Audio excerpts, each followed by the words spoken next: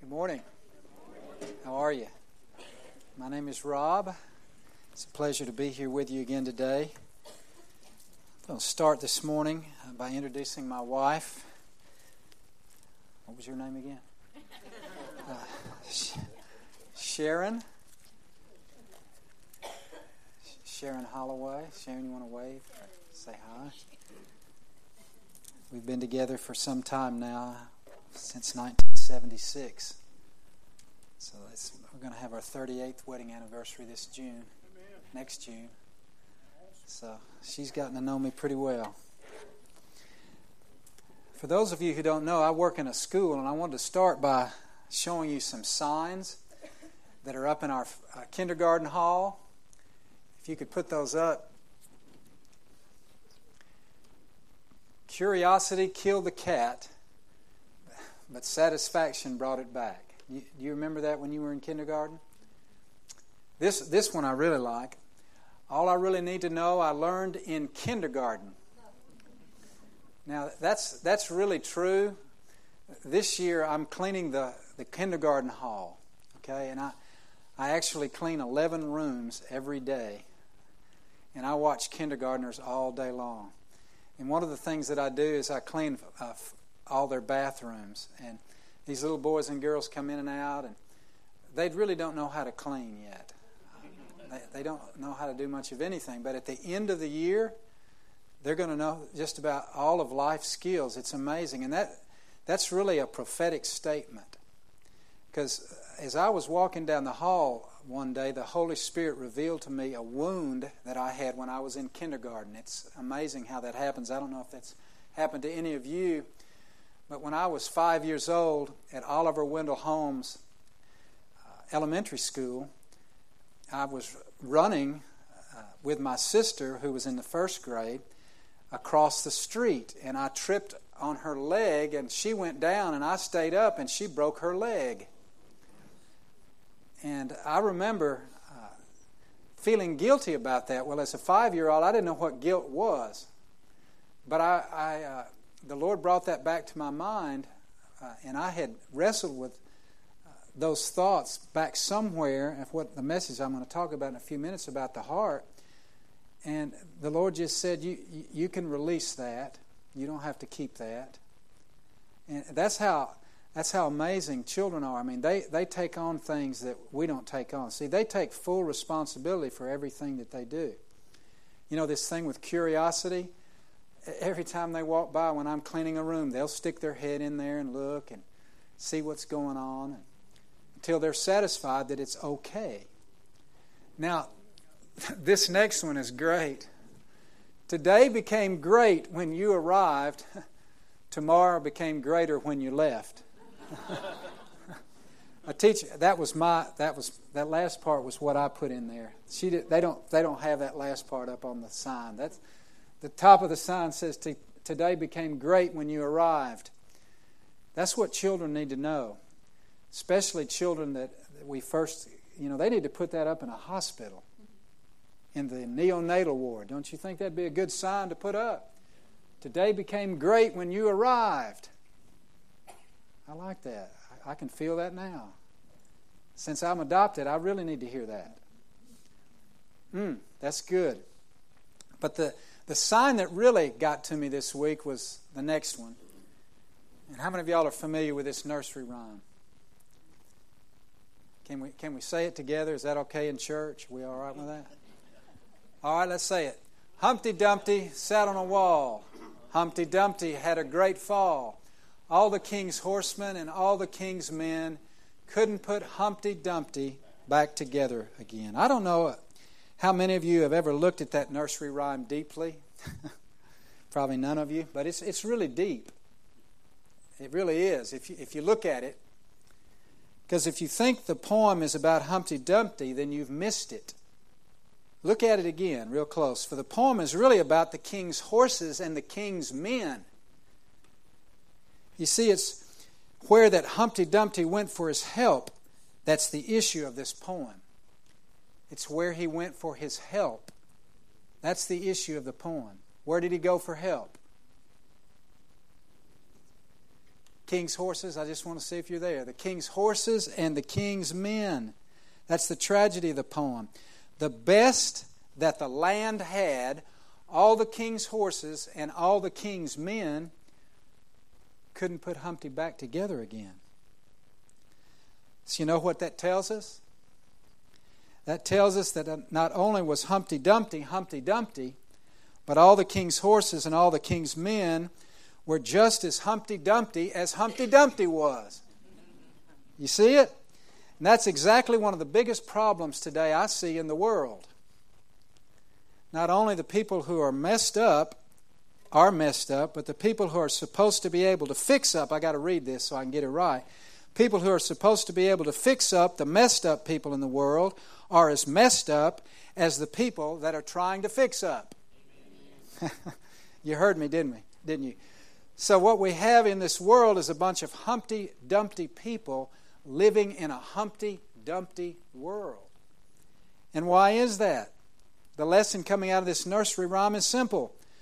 We all have a little Humpty Dumpty in us because we're all broken. All of us are broken. And what's broken is our heart. And that's what needs to be healed. We've all fallen down because it's a heart issue. And what's broken is our heart. As a matter of fact, the Bible says, "For all have sinned and fall short of the glory of God." So that's where we've got to start. And I injected this in my notes. The king's horses and the king's men can't come and repair us when we're fallen. We need the king to show up. Now, that's good, isn't it? We need the king to show up. He's the only one that can fix us because his name is Jesus. And then when the kingdom of God shows up, when the rule and the presence of God shows up in the human heart, things begin to happen. You know, your pastor's doing a series, I believe, on love, isn't he? What's love got to do with it? Well, I want to piggyback on that idea and talk today about the heart of man and woman. Because you see, without knowing about the heart, we're not able to love.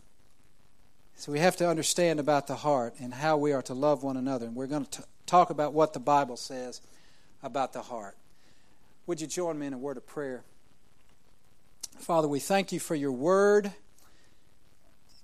We pray that you would empower your word this morning, Lord. Teach us about our hearts, and we pray that our hearts would be changed today for the glorious gospel of God. We thank you for the resurrection of Jesus from the dead. And we thank you that we no longer are under your wrath, Father, but we have been changed, cleansed, and forgiven and put right with you through the death of your Son. And we celebrate that today, Lord. Would you come and change our hearts this morning, Lord? I pray that you would put power on this message, Lord, in Jesus' name. Amen. If you have your Bibles, if you'd turn to Proverbs chapter 4.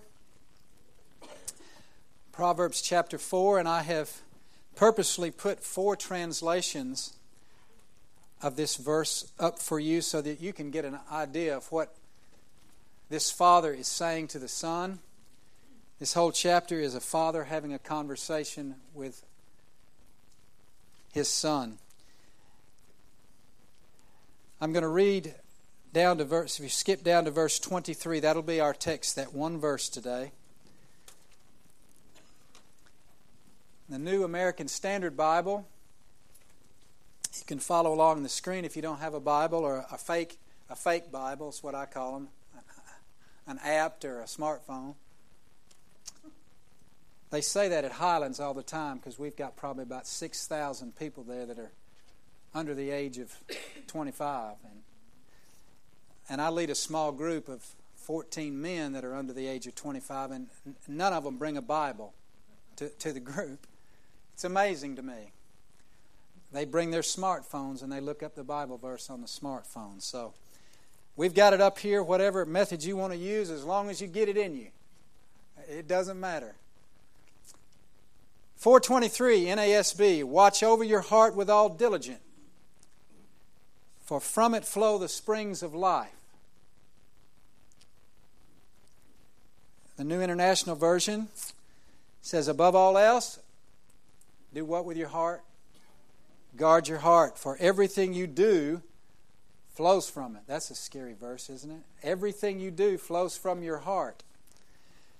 Proverbs 4:23 in the ESV, which is the Bible that I use for my life right now in this particular venture in my life. Keep your heart with all vigilance, for from it flow the springs of life. And the Living Bible, Proverbs 4:23. Above all else, guard your affections, for they influence everything else in your life. So those passages pretty much cover it. Now there's basically a few phrases I want to pick out there. Look at the first phrase with me. Watch over your heart. Above all else, guard your heart. Keep your heart with all vigilance. Above all else, guard your affections. Instead of keep your heart, which the ESV says, it says keep your heart. Watch over your heart, guard your heart. That's the idea of what? Protection. Protecting something. And what are we protecting? Can anyone tell me? Our heart. We're protecting our heart. And does our heart need to be guarded? Now, we guard our physical heart, don't we? I mean, we try to eat some right foods every once in a while, except to go to that place called Heavenly Donuts here in town. You know, we guard that part of our life. We do guard and protect our physical heart, the organ that pumps the blood through our system. We care for it. But this text says we must guard our hearts. We must protect our hearts, watch over our hearts. And it's a military phrase of sorts, saying we must guard our heart. It's like a military policeman being placed out in front of a prison or a palace and guarding it and not letting any invaders come in at all. And we have invaders that try to come into our heart, to invade the presence of the King. And that's why God tells us to guard our heart. The King lives in the center of our heart, so people are and things and all of life tries to get into that heart to distract us from what we're called to do. Now, briefly, what is the heart? What is the heart? What do you think it is? Well, I wrote this one phrase. It's what makes you, you. That's what the heart is. Now, this is an extensive subject. I mean, there's over 800 verses in the Bible on the heart. I mean, 800. Some people say there's 872. Some people say there's 900. When I looked it up and looked at every verse, I counted 872. So I'm not sure who's right. It's a heart issue. I mean, you get Bible commentaries out and one person says this, another person says this. And so you have to guard your heart when you're studying the Bible because you're not sure who's right. Is your heart your soul? Is your heart your spirit? Well, where is it? Where is it? What are we talking about? Now, the modern culture says the heart is the emotions. I love my girlfriend. I love my wife. I love Alabama. I love Auburn. I love cake. I love ice cream. I love everything. I mean, we just throw it around. It's our affections, our feelings. That's true. But let me give you a broader perspective. The heart includes your moral compass, your spiritual convictions, your feelings, your emotions, your relationship with God. Love the Lord your God with all your heart. I put this down in my notes. The heart is deep inside you. It's where you live. It's your very essence. It's your very being. It's your passions, your opinions, your thoughts. Everything about you flows through your heart. Now, I think women have a better grasp of the heart than men do. Because many... Oh, okay, good. Hallelujah. Very good. Because men, we live out of our heads a lot of times. And when we get down to the heart, and you know that you come home from work, gentlemen, and the wife says, well, how was the day? And you say, well, it was good. That's it. It was good. Anything else you want to say? No, it was good. And then you go about your business. Where the young lady in your life or the the woman in your life will say, yes, I went down to the market and I saw Ginger and we started talking about her life, and then we went down to here and we did this and this and this and this, and then I had to get this fixed and I had to get that fixed, and she begins to just pour out her heart, and you're sitting there going, go back to the beginning, because I'm right there. Because we don't think like that. So the heart can be deceptive. The heart can be deceptive because it tells us some wrong things. That's why we have to guard it. And I'll get into that in a minute. The heart feels, the heart intuits, the heart understands. We are cautious and aware of trusting our own heart at times. The Bible says, it's not in your notes or up on the screen, but I wrote this down. Whoever trusts in his heart or mind is a fool, but he who walks in wisdom will be delivered. We're told in numerous scriptures to follow after the commands of the Lord, and we're not to follow after our own hearts. 1 Samuel 16:7, for the Lord sees not as man sees. Man looks on the outward appearance, but the Lord looks where? At the heart. Keep your heart with all diligence. Guard your heart, for out of it flow the well springs of life. If you go back to Proverbs 4:1, what I thought was interesting in this, I'd never seen this before. There's an interesting beginning in the chapter. It says, hear, O sons, a father's instruction, and be attentive that you might gain insight. What's the father saying to the son? What's really important in life? If I brought it back to up to the 21st century, you'd be talking to your son, if you're a father. Say, son, is it important how much money you make? How about what kind of cars do you drive? Son, how big is your house? How big the corporate ladder you want to climb? Son, no, the most important thing in your life is this. Above all else, guard your heart, for out of it flows the wellspring of life. The very issues of life flow from the heart, son. And I've seen this verse enacted in people that I've associated with for the last 30 or 35 years. People that I've known that have lived this verse in the right way have actually had blessing and favor in their life. But people who don't live this verse have actually had lives that have been destroyed, and they don't pay attention to what God is saying. Now, I want to do three things today. I want to ask you three pointed questions, very simple questions that I heard Wayne Grudem ask a lecture to his students that I thought I would take from him and just do them very quickly for you this morning on the heart. They're a what, why, and a how question. What does it mean to keep your heart? Number two, why do you need to keep your heart? Y'all can write these down. And how do you successfully keep your heart? And those three questions, if you answer them, you can do what this Scripture tells you to do. See, I like to think of Scripture as a practical way to live a life. So, as Arthur Burke says on Monday morning, what does it mean on Monday morning to keep your heart? What does it mean on Monday morning? Why do you keep your heart? And how do you successfully keep your heart? Let's look at this phrase. First of all, what does it mean to keep your heart?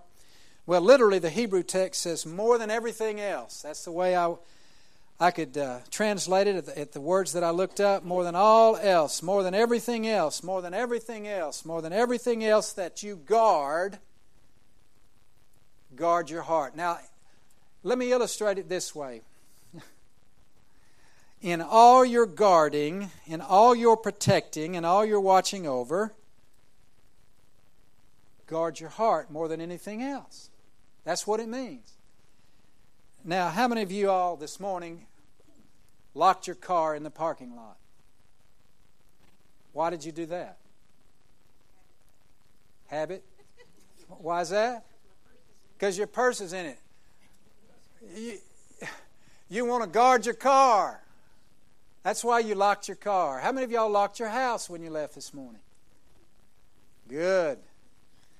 You guard your house. How about your children? Do you guard your children? You let them run the street? I don't know. We had a boy this week at EDP walk right out of the school and start walking down the street, 6 years of age, and walked home. And we didn't guard him very well, even though we have a police officer there and 31 cameras. We guard the school, but yet a boy walked out. Why? Because he has a free will, doesn't he? He wasn't guarding his heart. He just, I'm going home. Walk right out of the building. I'm not going to. Well, I will. I used to sleepwalk a lot, so I know what that's like. I used to walk around the neighborhood, and my mom would have to bring me back home, and I was asleep. That's scary for a parent. Your son's walking down the street. That's a true story, isn't it? Yeah. One morning I came back. I was like 9 years old, and I was in my mother's sewing room laying on top of all of her sewing equipment. And I go, what am I doing in here? Parents, my mother freaked out, literally. Parents, you guard your children. And those of you who are grandparents, we understand this. You got to guard your grandkids too. All right? So we protect them. You guard your job, you guard your health, you guard everything. How are you doing guarding your heart? That's the question. What does this really look like? Well, it looks like this practically. It means, in addition to some other good things in your life that you guard, God says, above all else, guard your heart.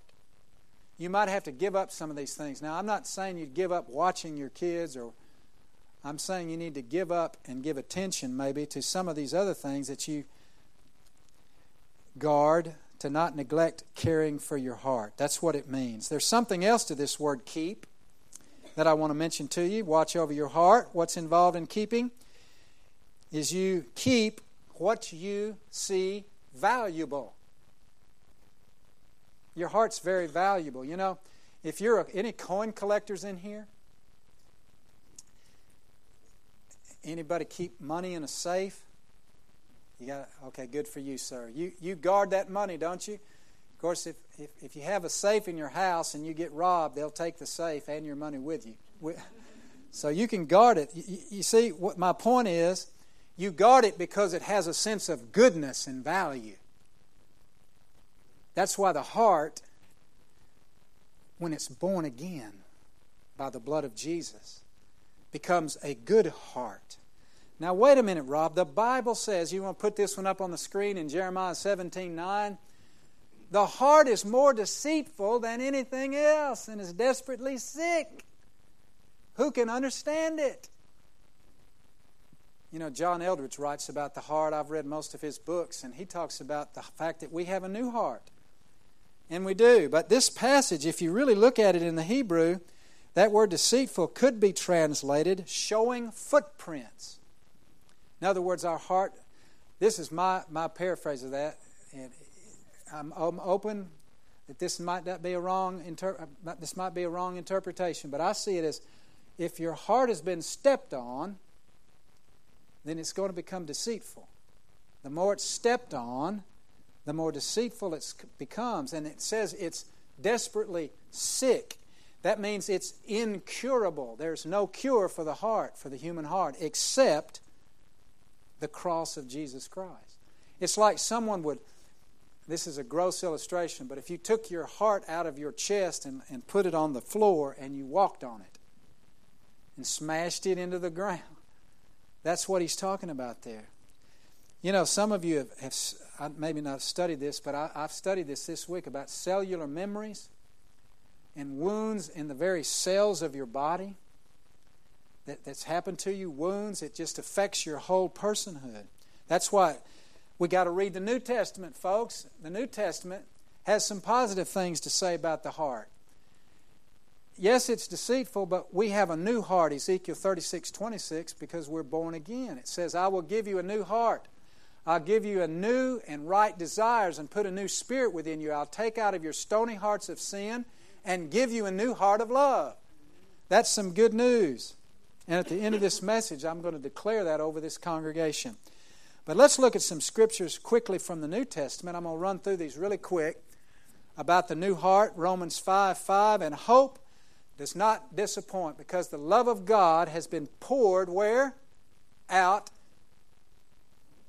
within our hearts through the Holy Spirit who is given to us. Romans 6:17. But thanks be to God that although you were slaves of sin, you became obedient from the heart to that form of teaching to which you were committed. Hebrews 10:22.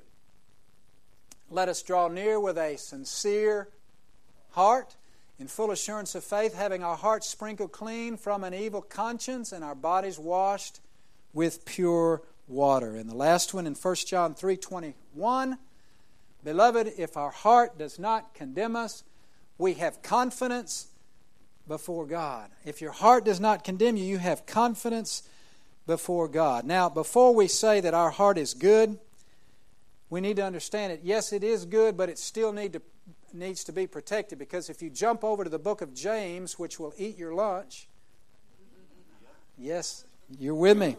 James 3:14.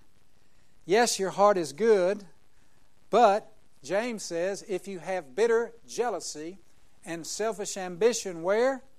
In your heart, do not be arrogant and so lie against the truth. And then in James 4:8b, draw near to God and He'll draw near to you. Cleanse your hands, you sinners, and purify your hearts, you double-minded. Now, double-mindedness is wavering, uncertain, and doubting, divided in interest. Your mind is distracted, so you have to continually guard your heart. So that's what it means. So we see that our hearts are cleansed, but you and I have to guard them from bitter jealousy, selfish ambition, malice, envy, slander, gossip.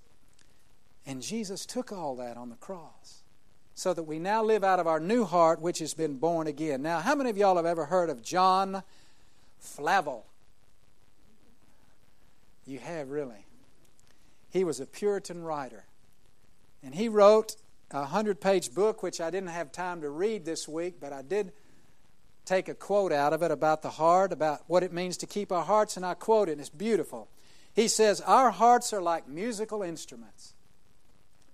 You tune it, and you've got it just right. You can relate to this, my brother. You play that guitar. You tune it just right, and then you hang it on the wall for a few days, and it goes out of tune. Or you tune it, and then something bumps it, and it's out of tune again. And he said our hearts are like that. They can be right with God, and then something disrupts them, and we neglect them, and we begin to stray. I saw that happen in my own heart the last 3 or 4 years. In 2010, the church that I was working with, the funds dried up, and I was told that I would be only working 2 days a week, and I would lose all my medical benefits. Well, my family didn't appreciate that too much.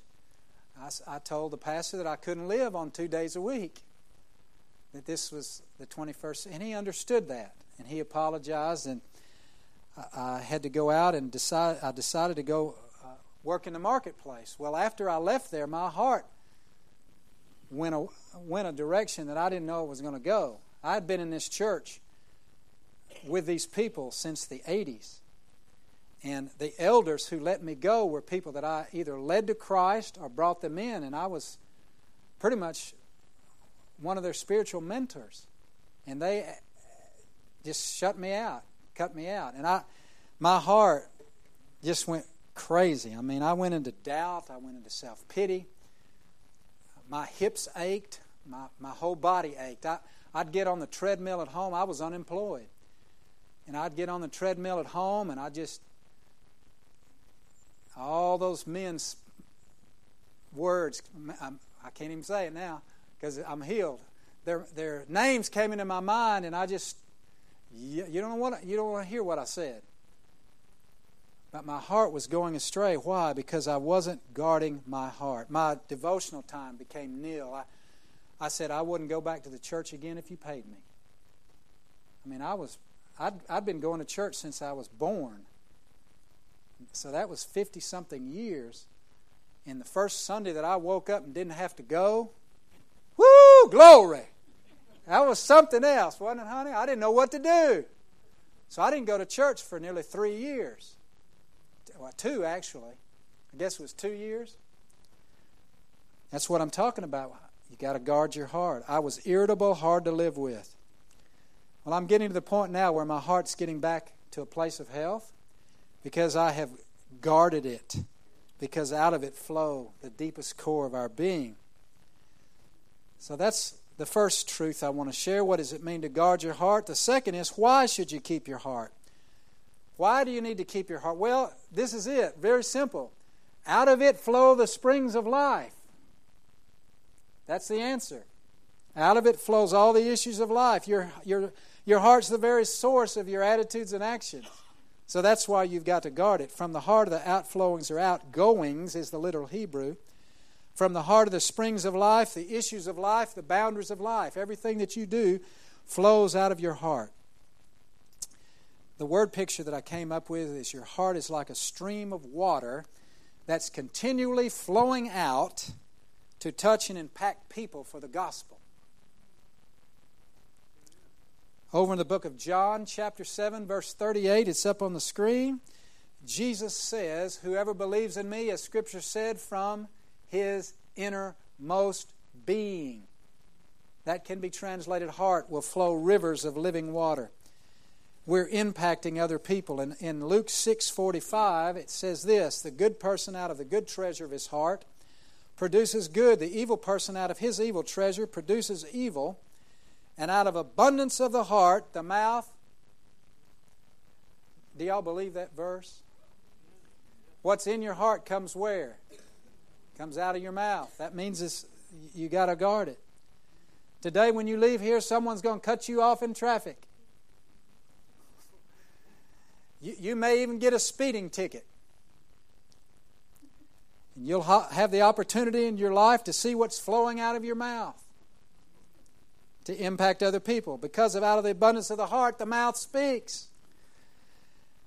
Another place where Jesus said that, had this in mind, he said, Mark 7:21 through 23, for from within, where is it? Within, out of the heart of man, come evil thoughts. I don't know if Jesus said it like that, but wanted to see if y'all are still with me. Evil thoughts, sexual immorality. Have you ever been just sitting down somewhere and a thought just pops in your mind and said, where in the world did that come from? Well, it came from you. Because that old heart rose up. Now, it could come from the enemy, but most of the time we blame the enemy on us, our own desires. Sexual immorality, theft, murder, adultery, coveting, wickedness, deceit, sensuality, envy, slander, pride, foolishness. All these things, evil things, proceed from within and defile the man. Do you ever feel like the Apostle Paul in Romans when he talked about the things that I don't want to do, I do anyway? You know what I'm saying? Do you ever feel like Paul? It says, I have the desire to do what's right, but not the ability to carry it out. For I don't do the good I want, but the evil I do not want is what I keep on doing. Those of you who know me know that I'm a very passionate and intense person. And you're talking about why it's important to guard your heart. I remember a time when one of my son's soccer games in Gardendale. Y'all like Gardendale? You live in Gardendale, don't you? Well, I didn't like Gardendale that night. I was at this soccer game and I was watching this boy who had a neuro something disease. I can't even pronounce it. Had a brain dysfunction, and he was walking around acting crazy, and I'm trying to watch the game, and the ball went out of bounds. It's funny when I tell this story. The ball went right out of bounds, and another parent from Gardendale was sitting down there, and he said, "It's out, it's out." I said, "No, it's not out. Keep playing." He said, "No, it's out, it's out." And I kept saying, No, it's not out. You gonna make something of it? Here's a 50-year-old man saying this to another man that's probably 45 or so. I literally walked over to this man and got in his face.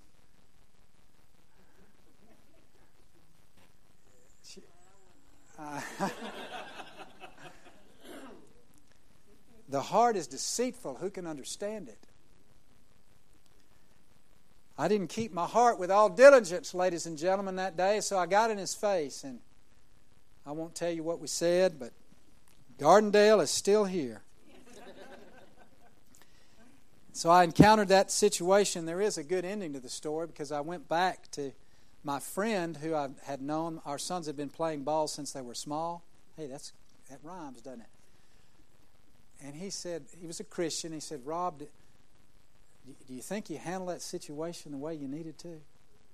You see what he said? He was my friend. He didn't say, Rob, you just handled that wrong, man. He asked me a question.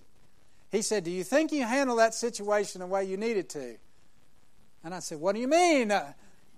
And then I thought, guard your heart, for it's the wellspring of life. No, I didn't handle that too good.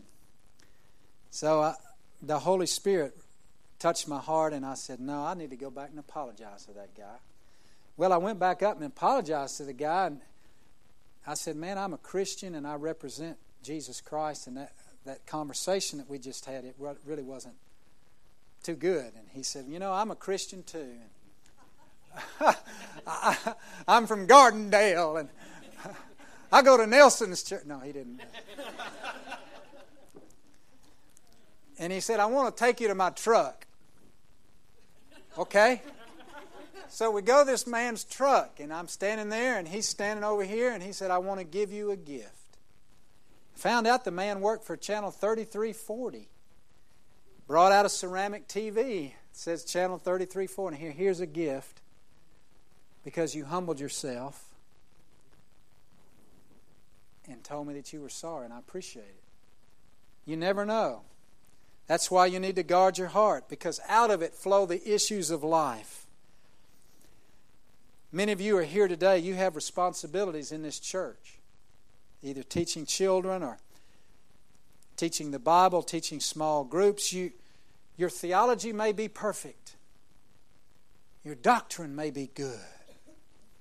But if you're communicating self-righteousness and pride, it's not good. It's like a virus. It flows out and touches other people. If you got anger in your spirit, it's going to come out in what you say. If you've got bitterness in your heart, it's going to flow out in what you do to people. If you've got fear, we sang about it, it'll flow right out. But if you have love for Jesus, faith in Him, He'll bring you back to the center because He's the King and He guards our heart with us. We don't do it alone. Nothing shall separate us from the love of God. And we don't want our hearts to grow cold, because if you read the Bible from cover to cover, you'll see that God sees the heart as important. 1 Thessalonians 2:4 says this, just as we've been approved by God to be entrusted with the gospel, so we speak not to please men, but to please God, who tests our hearts.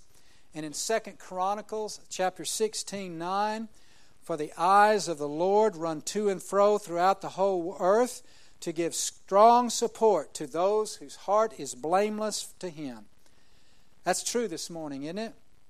The eyes of the Lord run to and fro throughout eagle's wings, fellowship to give strong support to those whose heart is blameless toward Him. So the second reason in keeping our heart is that it's important to God. And finally, how do you keep your heart? How do you keep your heart? Well, you keep your heart by examining it.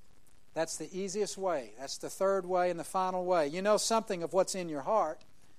It's easy to examine it. Otherwise, there'd be no reason to keep it. What do you see in your heart this morning, ladies and gentlemen? When you examine your heart, what's going on in your heart? What's going on in my heart, Lord? What's troubling my heart? Lord, will you make it right? Lord, will you make it right? Don't pollute your heart in reading some books that you don't need to be reading, or staying too long and lingering at movies that maybe not appropriate for you, or internet sites that you don't need to be looking at. Don't go there. Keep your heart with all diligence. How about this one?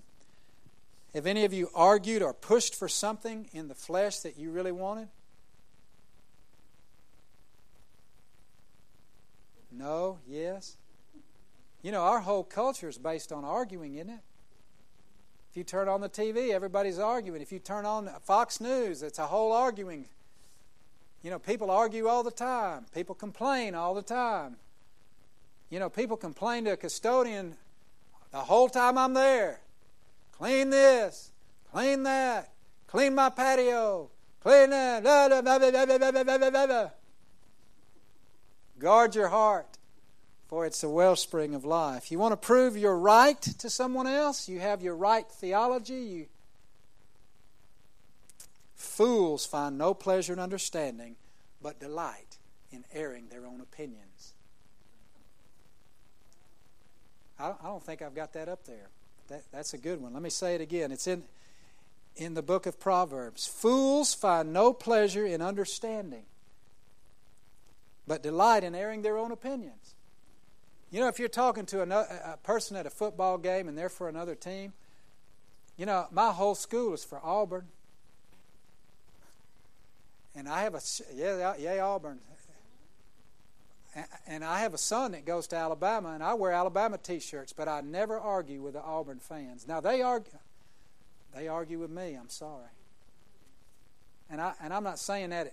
I'm trying to use this as an illustration. I try to understand. It's very hard for me to understand their logic. But I do, because I'm guarding my heart, and they don't understand my logic. We find no delight in understanding what others are saying. You know, I clean this one room where there's a 5-year-old and an 8-year-old they're there every day because the father is a lawyer, I think, and the mother is a practical nurse, and they can't pick up their child in the evenings. I don't know why, but they don't. And so they keep the child in the room, and 5-year-old and 8-year-old. Well, this week, the 5-year-old looked at the 8-year-old and said something like, I had a terrible day. And the little boy looked at him and says, I don't care. Shut up. The heart is deceitful. Who can understand it? The boy didn't want to hear it. Beloved, sometimes it's a good idea to say nothing. Thank you. Amen. You probably want me to sit down. That's good. Slander. I shouldn't have said that. You ever said, I shouldn't have said that? Honey, I was wrong. You ever said something and said, where did that come from? Well, it came from your heart. This past Wednesday, I did an experiment in my small group. I sat quietly the whole time and said nothing. And let the 24-year-old co-leader lead. And he's leading anyway, but I said to myself, I'm just going to sit back and say nothing the whole time and see if I can do it. A miracle of God occurred, ladies and gentlemen. And I found in my heart that there was something in there that said, I have to say something because I have to feel important. I'm the leader. I have to say something because I have to be accepted by these young men. I'm their mentor, and I'm old, and they're young, and I got to say something. After it was over, I remembered the verse in Proverbs 17:28. Even a fool who keeps silent is considered wise. When he closes his lips, he is deemed intelligent. The Message says this: even dunces who keep quiet are thought to be wise as long as they keep their mouths shut. They're smart. I'm learning this at home. I'm the verbal expressive at home. My wife is not the verbal expressive. And so I'm learning how to not speak and let her speak. And I say nothing and smile because the peace of God is abiding in my home. And it abides in my heart and mine in Christ Jesus. And your heart will relax in His presence, and you'll enjoy Him and enjoy others around you, and you'll recognize it, rejoice in it. Say, Lord, what's in my heart? You know, when someone's acting crazy at the school, this boy's kicking a wall and the teachers are going wild and the place is, I'm just standing there. Not saying a word. If y'all have known me 20, no way. I'd have been right in there. This kid this week, they wanted me to grab him and restrain him and everything, but the policeman restrained him and I just sat there. He'll be all right. Let's just pray for him. Ladies and gentlemen, there's an old-fashioned discipline in the Christian life called reading the Bible and praying, meeting the needs of others, talking to people about Jesus, giving and fellowshipping that will help guard your heart. That's how do you do it? You just do the Christian disciplines and keep doing them over and over and over and over again. You know, I started reading the Bible when I was a young man in my teens, and I've tried to do the one-year Bible plan for the last 35 or 40 years. And when you keep doing that and doing that and doing that, eventually something's going to work. Because the Word of God is powerful, alive and active, sharper than any two-edged sword, able to pierce both of them, dividing asunder of soul and spirit. It'll change you. Now, before I close this talk, I want to jump up to Ezekiel 36, if you'll put that up on the screen. Ezekiel 36, I skipped Matthew 11. But I want to say this over you, and I want you to say this with me. Let's say it together. I will give you a new heart and put a new spirit in you. I will remove from you your heart of stone and give you a heart of flesh. The way that you deal with your heart and what I want you to respond to this morning is to do this. Invite the Holy Spirit to show you what's in your heart. That's the first thing. Show you what's in your heart. Psalm 139, 23 and 24 says this. Search me, O God, and know my heart. Test me and know my anxious thoughts. See if there's any offensive way in me, and lead me in the way everlasting. Every morning when I get up, those two verses are right in front of me, and I say those verses and I ask the Lord to show me what's in my heart all day long. Search me, O God, and know my heart. So that's what I want to ask you to do in responding to this message. Secondly, I want you to invite the Holy Spirit to ask you to change your heart. Change your heart. Not only to show you your heart, but change your heart. In Psalm 51, say that with me.